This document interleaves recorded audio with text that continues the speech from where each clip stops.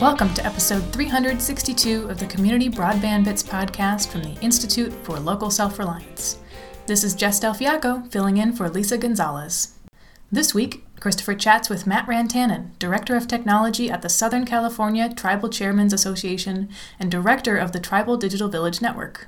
They discuss Matt's experiences finding creative solutions for better connectivity in Indian country, which often involves working throughout tricky terrain.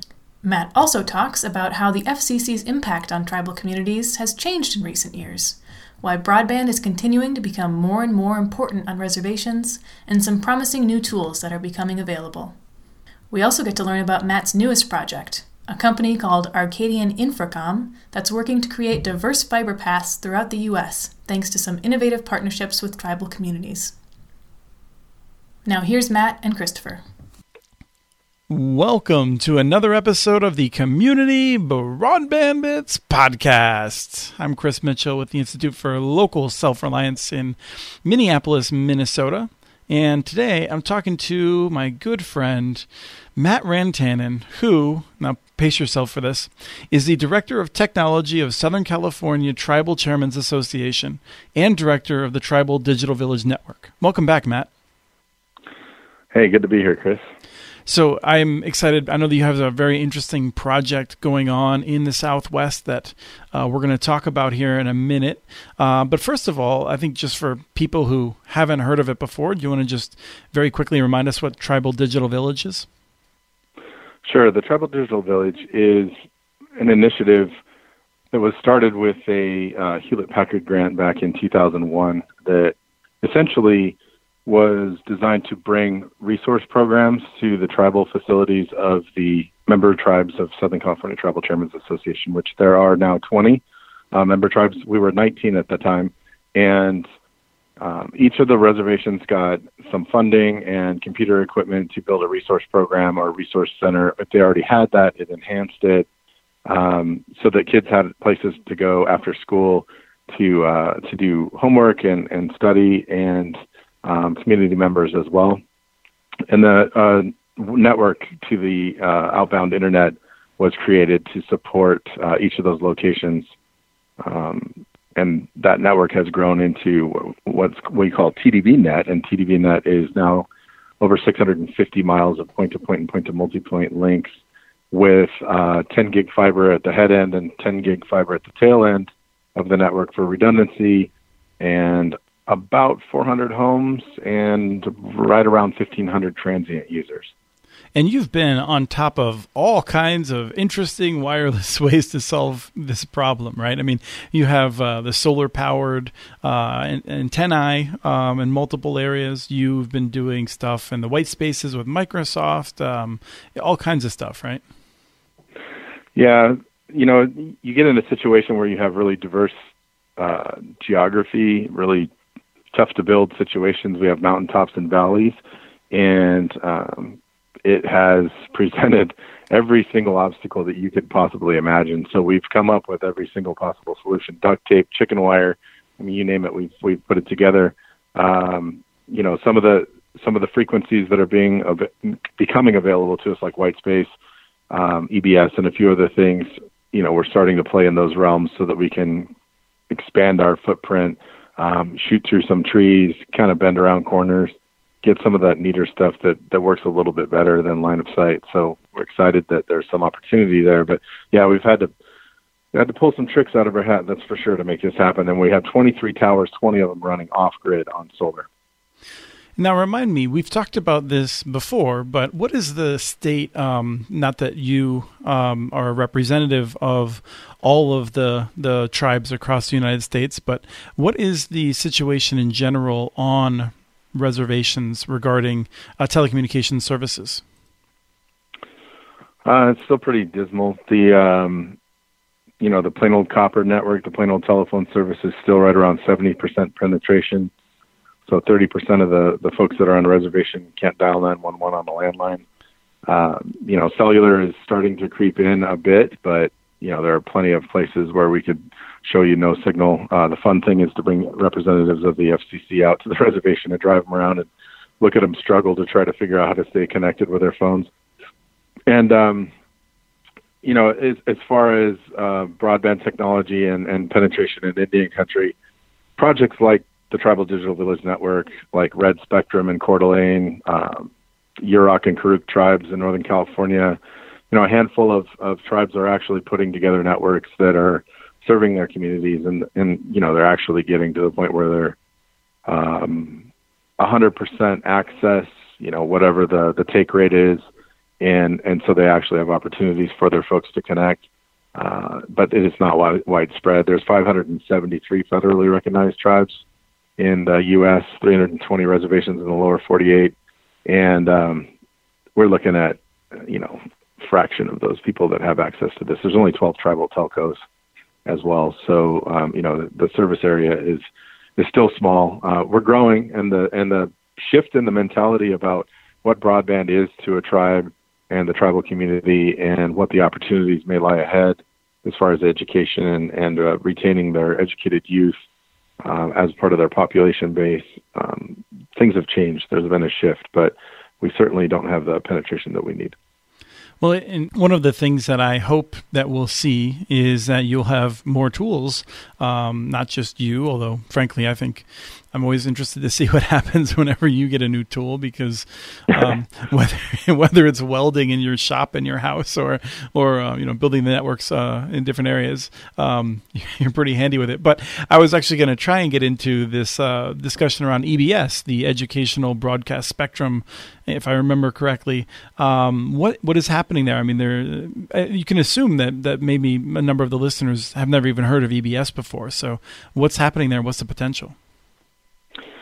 So Educational Broadcast Spectrum, EBS, was designed essentially to be able to connect educational facilities with wireless, and it is in the sweeter spectrum range, the cellular style range.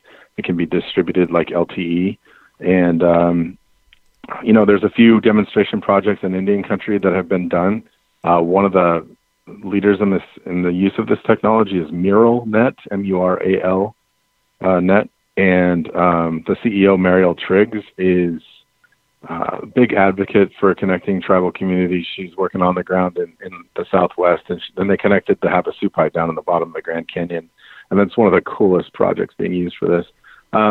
Basically, the spectrum is kind of on the chopping block at the moment at the FCC. It's, the comments are open and potentially closed. I don't know the date, but a lot of stuff has been said. The tribal aspect of things, and a lot of people have pushed on the tribal side of things, with all the way up to the chairman of the FCC and the commissioners, that there's a great opportunity for tribes to be able to utilize this spectrum because of the type of spectrum it is, like cellular, and to be able to use it to deploy to their communities. And we're pushing for a tribal priority.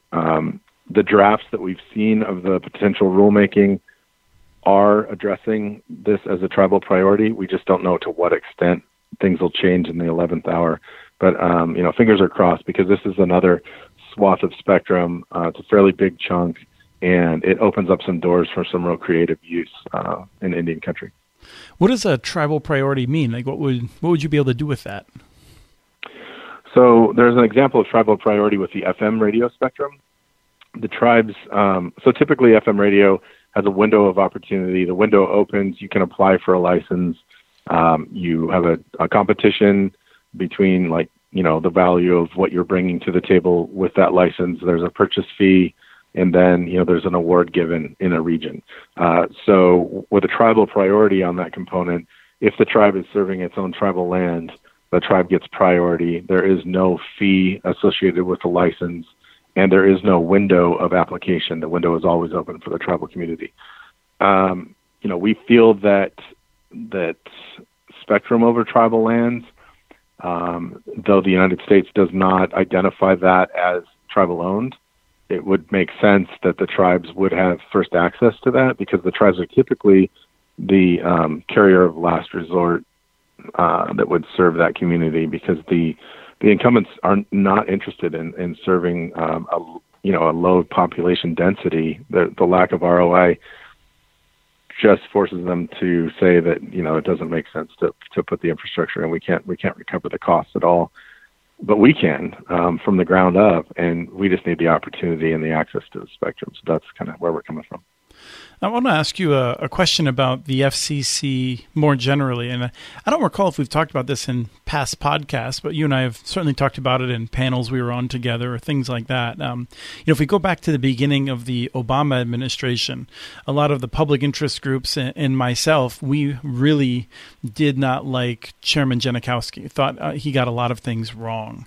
And at the same time, I think, your impression is that he actually did a lot for tribes. And I think I like to bring this up because a lot of people forget that tribes have your own interests. You're not just rural America. There's a lot of different issues. And so I want to get a sense, if you want to just talk briefly about that, and then about this whole larger area that I'm trying to set up. Chairman Wheeler came in the second half of the Obama administration. I liked him. A lot of the public interest groups liked him a lot more. I think he wasn't as good for the tribes. And then Chairman Pai took over under the Trump administration. And I think on the issue of Lifeline, he's been really bad for a lot of the lower income members of tribes and living in tribal areas. So I'm curious how it's been more generally, though, and if you want to just say, a brief overview of your impressions of the FCC over the past 10 years or so. Sure. So when Janikowski was in place, let's rewind one step. We had Michael Copps in there as an interim chair of the FCC, and that was one of the best things ever. Michael Copps is one of the biggest champions of Indian country, and I think moving into Janikowski being the chair, I think a lot of that sentiment from Copps moved forward with Janikowski on the tribal front, and he was there as an advocate internal for a little bit of that time. Obviously, the Obama administration was geared towards helping tribal communities on some level, and so there wasn't opposition to helping tribes. I think the real catalyst that caused us to be able to move under Janikowski was the fact that we started the Office of Native Affairs and Policy at the FCC during that time.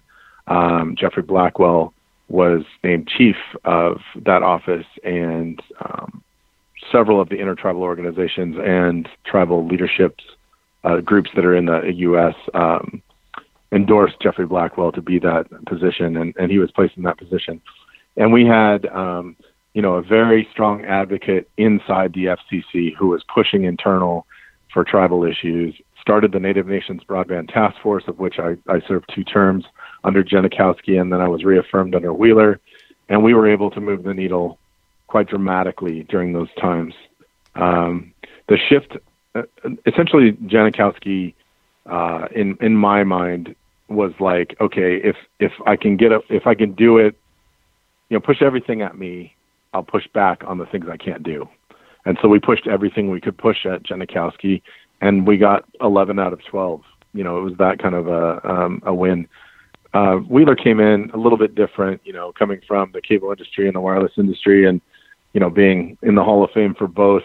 I think he had a little bit different take on things. He was a little bit more calculating. We had very good meetings on the 8th floor with him through the National Congress of American Indians, and he was engaged. He wanted to be supportive, but at the same time, he was playing his role as he saw it. And I think we got less done under Wheeler. And I think what happened with Wheeler and then transitioned into Chairman Pai with Lifeline, I think actually it started its genesis with Wheeler and maybe was influenced by Wheeler, and then Chairman Pai was the one that executed on that. And it's unfortunate because that has been very damaging to Indian country. As we saw in court, that decision was overturned, specifically in the tribal areas that were in question. And, the impact to the tribal people was massive. So currently under this administration, though tribes are not a priority as... So Matt, quickly, I think a reminder, and let me know if I'm getting this right, because you and I have talked about this before, but the issue that has been raised regarding Lifeline is that there are a number of companies that are basically trying to scam the federal government to get these subsidies. And so they go and they basically prey on low-income populations that live in Indian country. And the response from the FCC, and particularly under Chairman Pai, has been to say, well, let's just not give any money to Indian country effectively to try and like harm the scammers, but also having this an effect of taking phones away from, I don't know how many people, but lots of people who really need them. Yeah, so it gets even worse than that. So essentially what he's done, Chairman Pai has done with Lifeline in his, thought process on how to solve the waste, fraud, and abuse, is to carve out on the map areas where he feels the waste, fraud, and abuse is the heaviest. So if you're going to be looking for a kickback from the federal government and you're going to scam the federal government, you're going to look for the biggest kickback, biggest bang for your buck. Well, Tribal Community Lifeline gets a bigger discount and a bigger payback rate from the FCC than a normal Lifeline customer off of reservation or off of tribal lands, because the opportunity on tribal lands is far harder to connect people than it is in non-tribal lands. So obviously they're preying on the biggest dollar that they can recover from the FCC. And so we've seen actual pickup trucks full of phones drive into fiestas and powwows and actually hand them out off the back of a truck.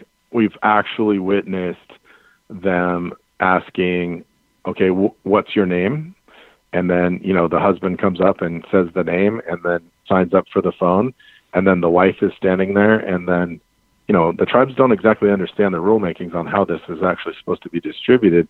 And then they say, what's your name? And she explains her name is the same last name in the same household. And then what they do is they tweak the spelling of the last name and hand the phone to the woman. And then there's let's say there's a 17-year-old child in the house that's with the group at the time.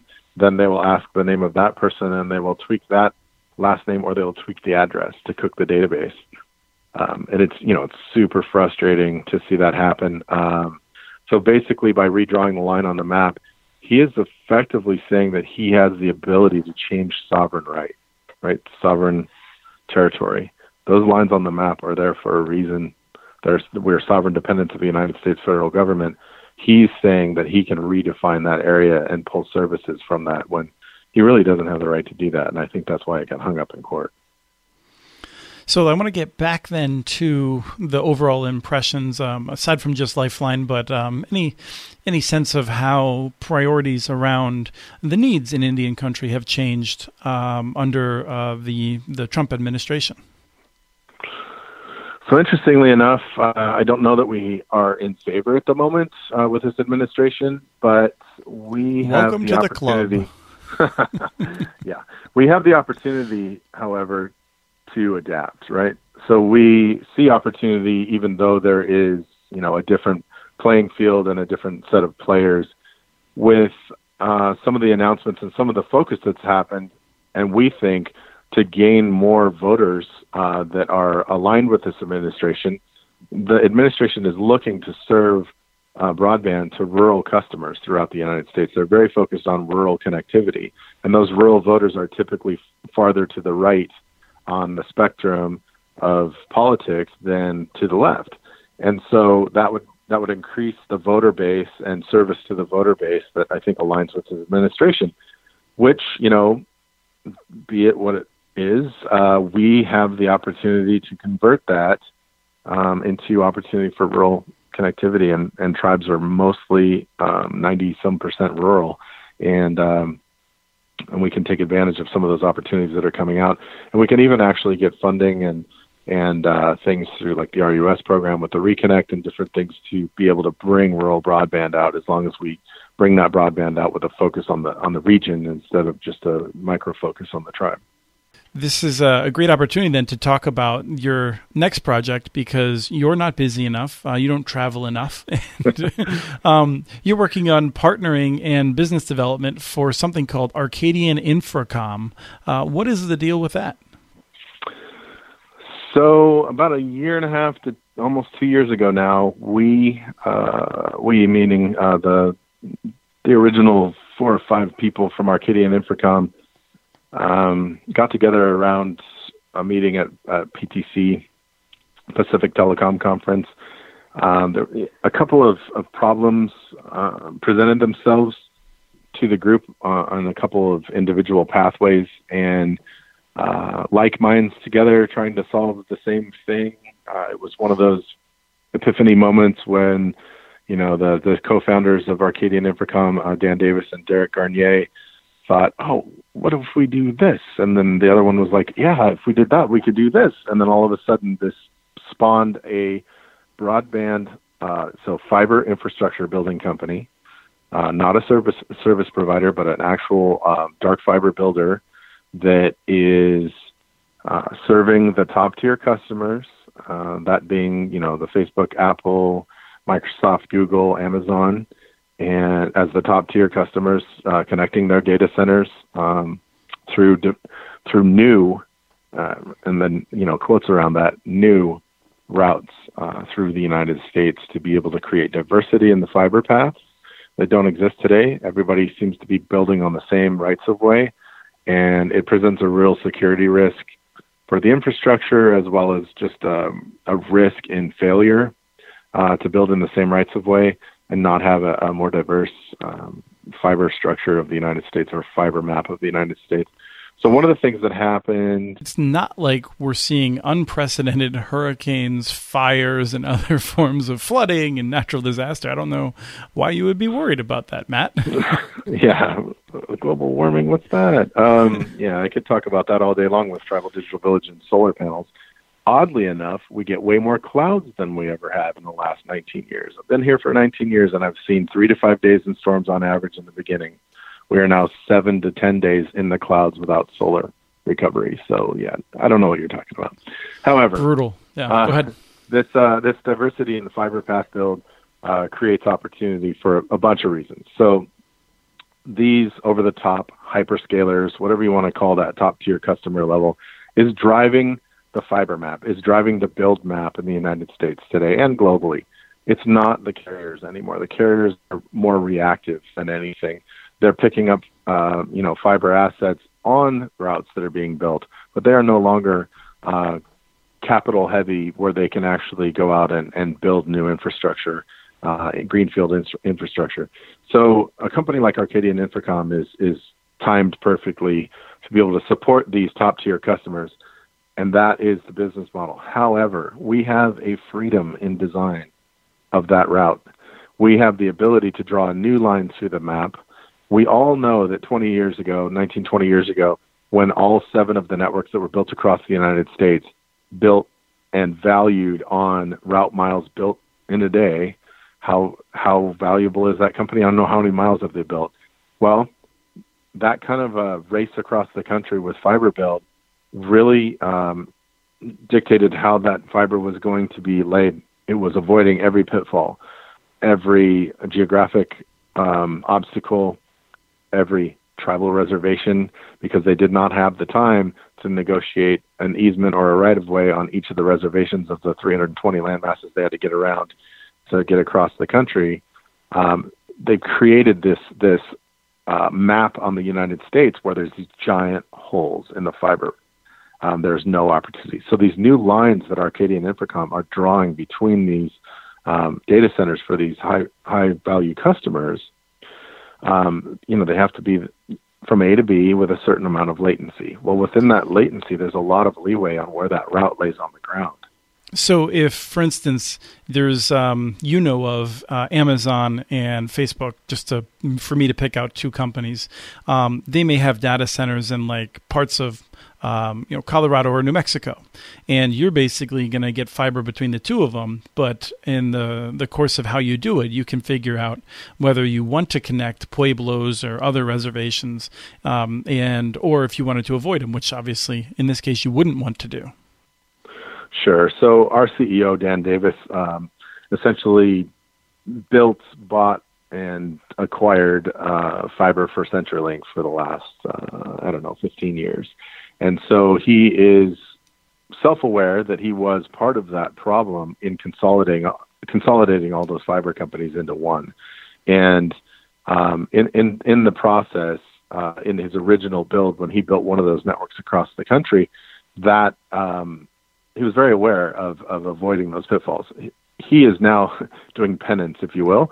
We're holding him to the grindstone. He is going to lead this charge by dragging that fiber path through Littletown, USA, zigzagging it back and forth to catch every reservation, every opportunity that the region needs, the rural region needs, and leaving connectivity opportunities at the doorstep. So one of the things I did in the Obama administration was work with a CTO of the United States to identify a solution for tribes and why they don't have access to fiber. Well, it was a mapping project. We worked with all the carriers. We overlaid, maps under a non-disclosure agreement over the reservation boundaries. We did some mapping work. There are 8,000 middle mile fiber miles missing from the map to be able to connect to reservations. So just to get middle mile fiber to a key location on each of the reservations in the lower 48, 320, that's how many fiber miles are missing, 8,000 miles. So this kind of a build drags that fiber path and presents opportunity and connectivity at very affordable rates at the doorstep of each of these locations, Littletown, USA, tribes, pueblos, you name it, across that landscape. And with our partners and other small carriers, they will be able to build out those regions. That's pretty great. Is there like a first project that you can talk about, or is this something that's not public yet? No, so there's an announced route. It's on the website. So we did a little play with the dot and the .com. So it's arcadianinfra.com, ARCADIANINFRA.com. If you go there, you can scroll down and you can see the map. There's a solid line on the map that looks like a Y. It goes from Phoenix through Cameron, Arizona, to Salt Lake City, and from Phoenix to Cameron, Arizona, to Denver, Colorado. That Y creates a convergence path intentionally on the Navajo reservation.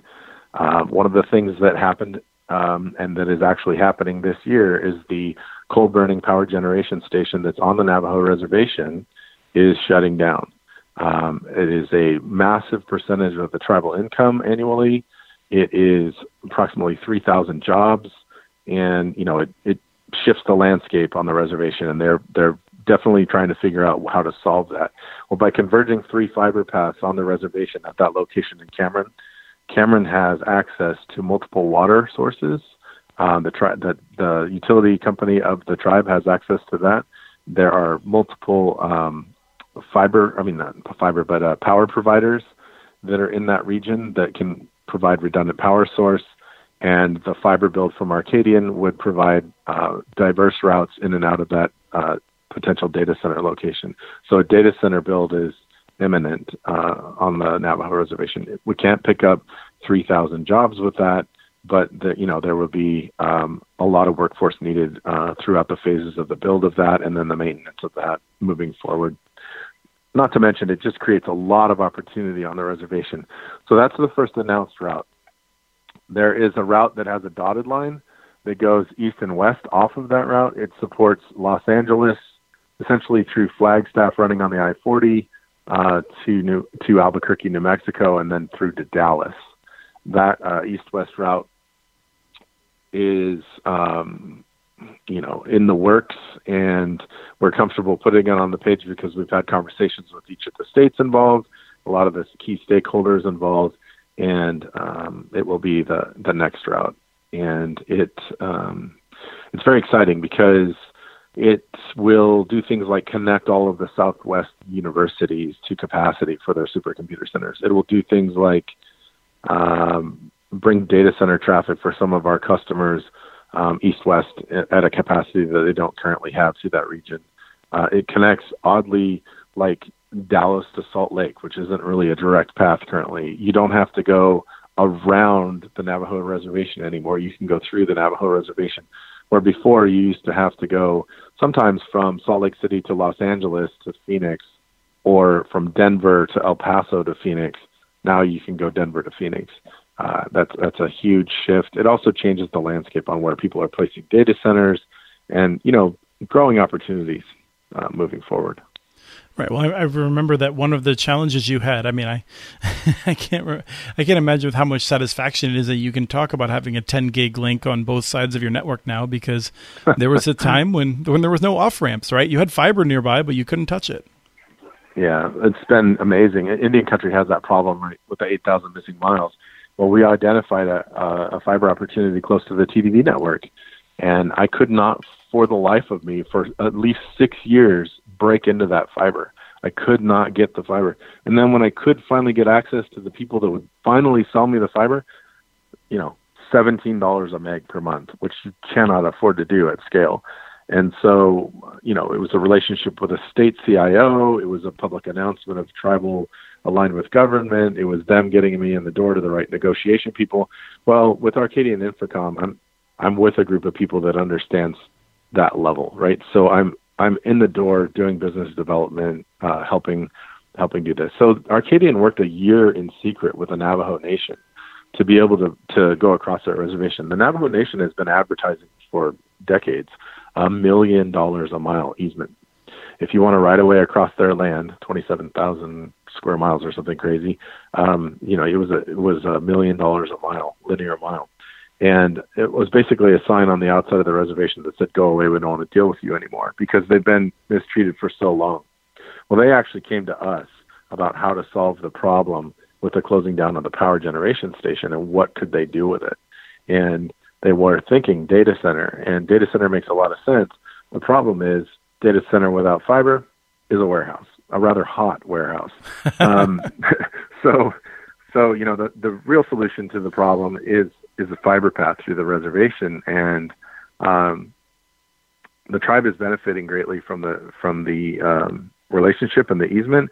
They're actually getting dark fiber. They're getting lit services, 400 gig lit services on reservation, and they're getting revenue share off the top. So it's a great opportunity. It's a great relationship, and we're changing the landscape for future fiber builds from other companies to work more closely with the tribe as a partner rather than just an obstacle. Great. Well, I've really appreciated this discussion to get a better sense of what's going on and that there's progress. It's really great seeing that there's so many more opportunities on the horizon. Yeah, I mean, there needs to be many more, obviously, but, this is a big start. We hopefully will shift the landscape a little bit with the way that we've done this deal. And as this starts to gain momentum and more builds come online, we think we can, make a difference. And that's what we're here to do. We're trying to help solve that rural connectivity problem. And America's got a lot of talented people that live outside the city centers, and they just don't have access to the resources they need. And a lot of those people are on reservations, so it's really important to get those people connected. Great. Thank you, Matt. No problem, Chris. Good to talk to you. That was Christopher and Matt Rantanen discussing connectivity in tribal communities. We have transcripts for this and other podcasts available at muninetworks.org/broadbandbits. Email us at podcast@muninetworks.org with your ideas for the show. Follow Chris on Twitter. His handle is @CommunityNets. Follow muninetworks.org stories on Twitter. The handle is @muninetworks. Subscribe to this podcast and the other podcasts from ILSR, Building Local Power, and the Local Energy Rules podcast. You can access them wherever you get your podcasts. You can catch the latest important research from all of our initiatives if you subscribe to our monthly newsletter at ilsr.org. While you're there, please take a moment to donate. Your support in any amount keeps us going. Thank you to Arnie Huseby for the song Warm Duck Shuffle, licensed through Creative Commons. Thank you for listening to episode 362 of the Community Broadband Bits podcast.